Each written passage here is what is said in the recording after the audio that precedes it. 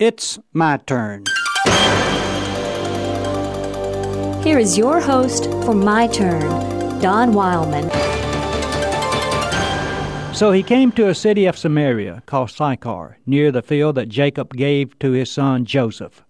Jacob's well was there, and so Jesus, wearied as he was with his journey, sat down beside the well. It was about the 6th hour. Palestine in the time of Jesus was divided into 3 sections. In the south was Judea, the region where Christ was born. In the north was Galilee, the region where Christ grew up. In between Judea and Galilee was Samaria. The Scriptures tell us of a journey Jesus took through Samaria. It also reminds us that Jews did not normally travel through Samaria. In fact, the Jews considered the Samaritans such a low-class people that no self-respecting Jew had any dealing whatsoever with a Samaritan. We know that Jesus and his disciples stopped at Jacob's well in Samaria to rest and eat. The disciples left Jesus at the well and went into Sychar to get some food. It was about noon, and Jesus was resting at the well, waiting for the return of his disciples. As he waited, a Samaritan woman came to the well to draw water. To the casual reader, there's nothing unusual about this. But to one who is familiar with the customs of the day, the oddity is immediately recognized. No woman ever drew water in the middle of the day. Only work absolutely necessary was performed while the heat was so intense. Women drew their water at the close of the day, when temperatures were much cooler. It was a social event for the village women, and as they drew water, they could catch up on the latest gossip.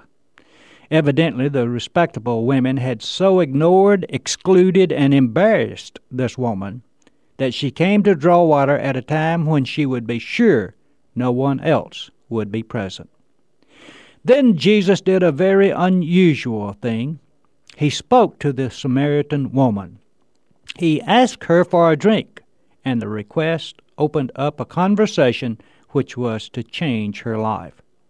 She replied to his request by reminding him of the racial prejudice between the Jews and Samaritans. But then Christ lifted her vision to a higher plane by offering her living water.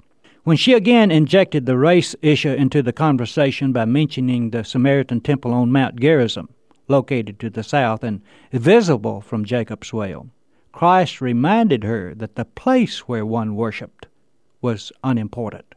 The important part of worship was the how, in spirit and truth. It is of supreme importance that Christ first revealed his identity to this woman of the world, married 5 times and living with a 6th man. To the Jew, this woman was as low a human as one could be.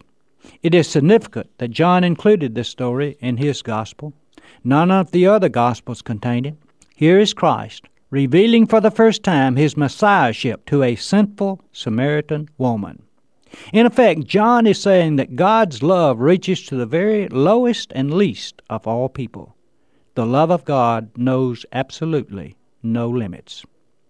You can still drink from Jacob's well today. Each time I stop there, I pause to drink from the very deep stream. For centuries and centuries, the well has been giving life. But each time I drink, I'm reminded of the living water which Christ gave to that Samaritan woman. And, like he said, this living water is available to us no matter who we are or where we worship. Indeed, God's love knows no limits.